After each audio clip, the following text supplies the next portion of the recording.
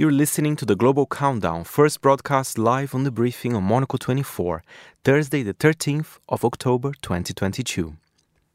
We're going to Latvia today, which is obviously wonderful, but it's quite politically complicated today, isn't it? Because we have Latvia, for those of us who need a bit of a sort of a pep up on our geography, Latvia's eastern border borders Russia. Latvia's southern border borders Belarus. So it's all a little bit interesting in terms of cultural identities and who we're cheering for and who we're allowing to talk about and who we can't. Absolutely, and I think it's quite interesting because, yes, as you said, we will be listening from some Russian artists, but not everyone is the same. We are going to discuss this. Some artists are very much anti-Putin, others decided to be silent. So I think every song, there's something behind to it. So I agree with you. It is kind of very difficult times, but it's interesting to see what's reflected on the charts because we shouldn't forget, before the war, Russian music, especially in those bordering countries, they used to be very popular, not only in Latvia but Ukraine.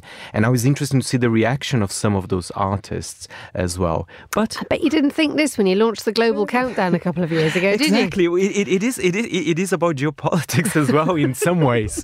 But I think at number 5 we start very gently, actually. Let's stay in Latvia. Yeah, let's stay in Latvia. Yeah, I must confess, I've had a listen to all of the tracks today. I'm not entirely sure how many of them I'm going to rush out and buy at the end of it. But then again, that's not part of this, is this? OK, number 5, let's go. Let's go. It's a hip-hop band from Latvia. They're called Singapore's Satins. And the song is called Sin. And I will explain why it's called Sin after we hear a little excerpt of the track.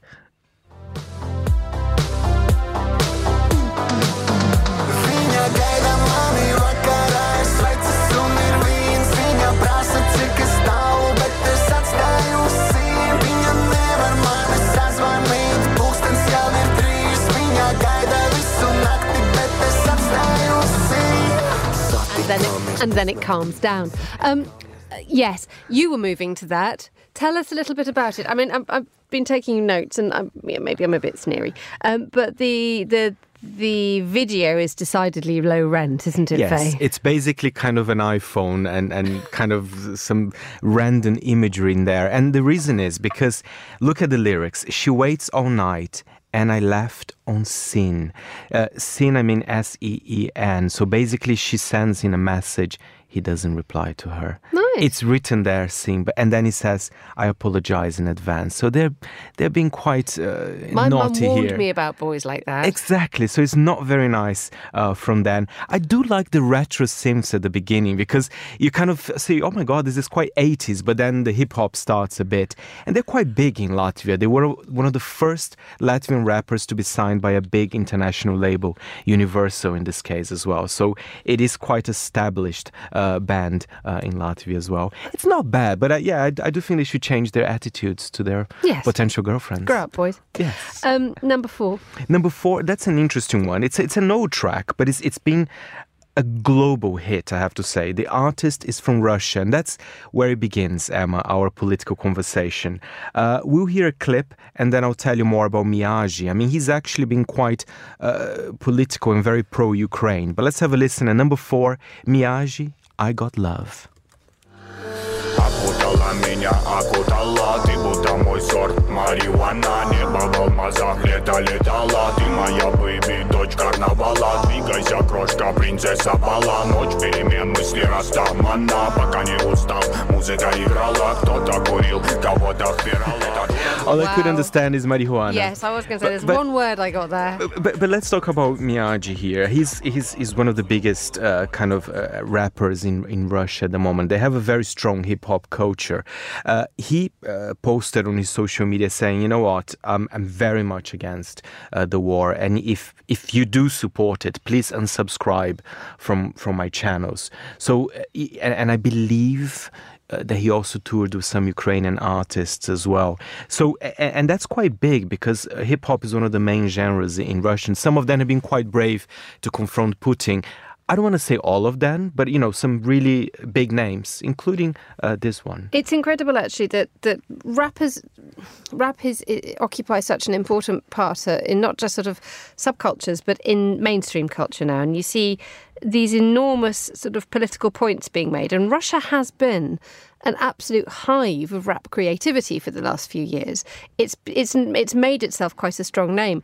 And now when you have, I think there's one rapper last week was declared a foreign agent as a critic of the Kremlin, and now I think his name's Oxymoron has been sort of like ostracized and what have you. He's so being super critical. You have this power of Russian rap, which I think a lot of us sort of underestimated. Absolutely, and I think it's interesting that some artists they take their role, because that's the time where they can express their views. And of course, I'm not saying they would change anything, but it is something, especially for young people in Russia as well, who I'm sure follow his career. Here is a man, this song only has almost 700 million views on YouTube. So we're talking here about impressive numbers. They're definitely not just listened in Russian. I mean, look at it here. We're talking about the Latvian charts, let's not forget as well.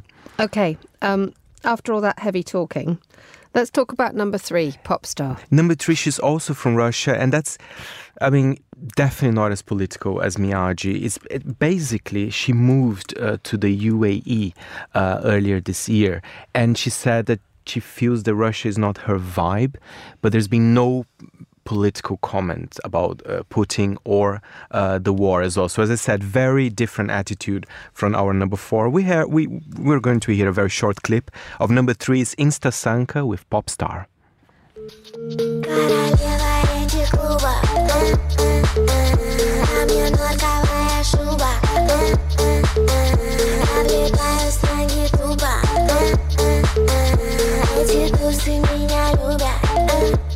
Maybe the least said about that, the better, for lots of reasons. Well, one just curiosity about this track. Apparently, it's her first track with no obscene words in it. Oh. So I think she will kind of change now and stop swearing, apparently. So maybe she wants a different market as well. Where are you getting these people from, Faye? We have sweary ladies and nasty boys. Exactly. This is absolutely terrible. What is coming to us all? Maybe it's because she's in the UAE and she has to watch her tongue. Exactly. Number 2, sorry, Emma, more politics here. Great. This time is a Ukrainian singer, Anna Asti, another very big name in the region, I should say. And I just thought that these were lists of dreadful music that you could listen to in a bar with some bad wine. No, talking about bars, the song's actually called By Bars. We're going to have a clip and then I'll explain to you why it's a bit difficult talking about Anna Asti now. Let's have a listen.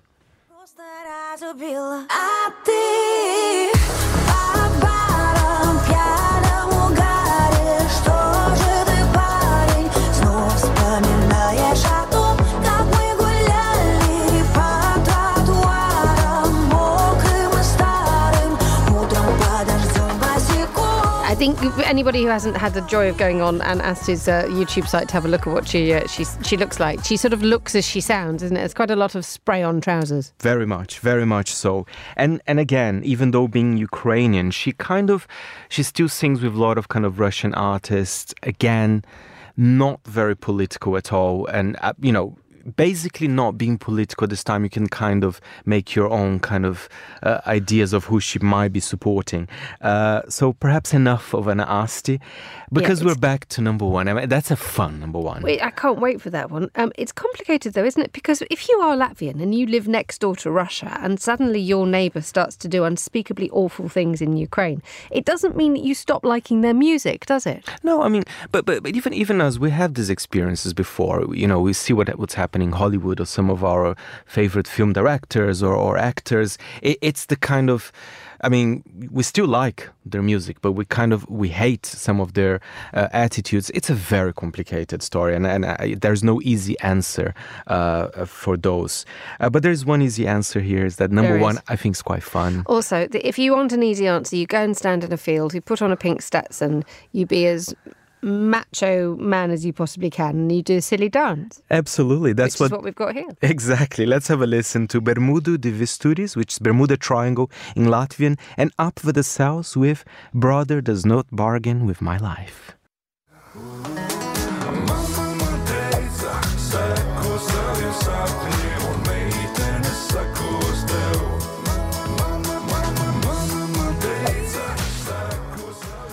A track which arguably asks more questions than it answers, Faye. Yes, a bunch of Latvian men dancing in a field with pink cowboy hats and green shorts as well. Frankly, that's all we need. And thank you, Faye, for joining us in the studio with that list from Latvia. That was the Global Countdown, first broadcast live on The Briefing on Monocle 24. I'm Fernando Augusto Pacheco. Thank you for listening.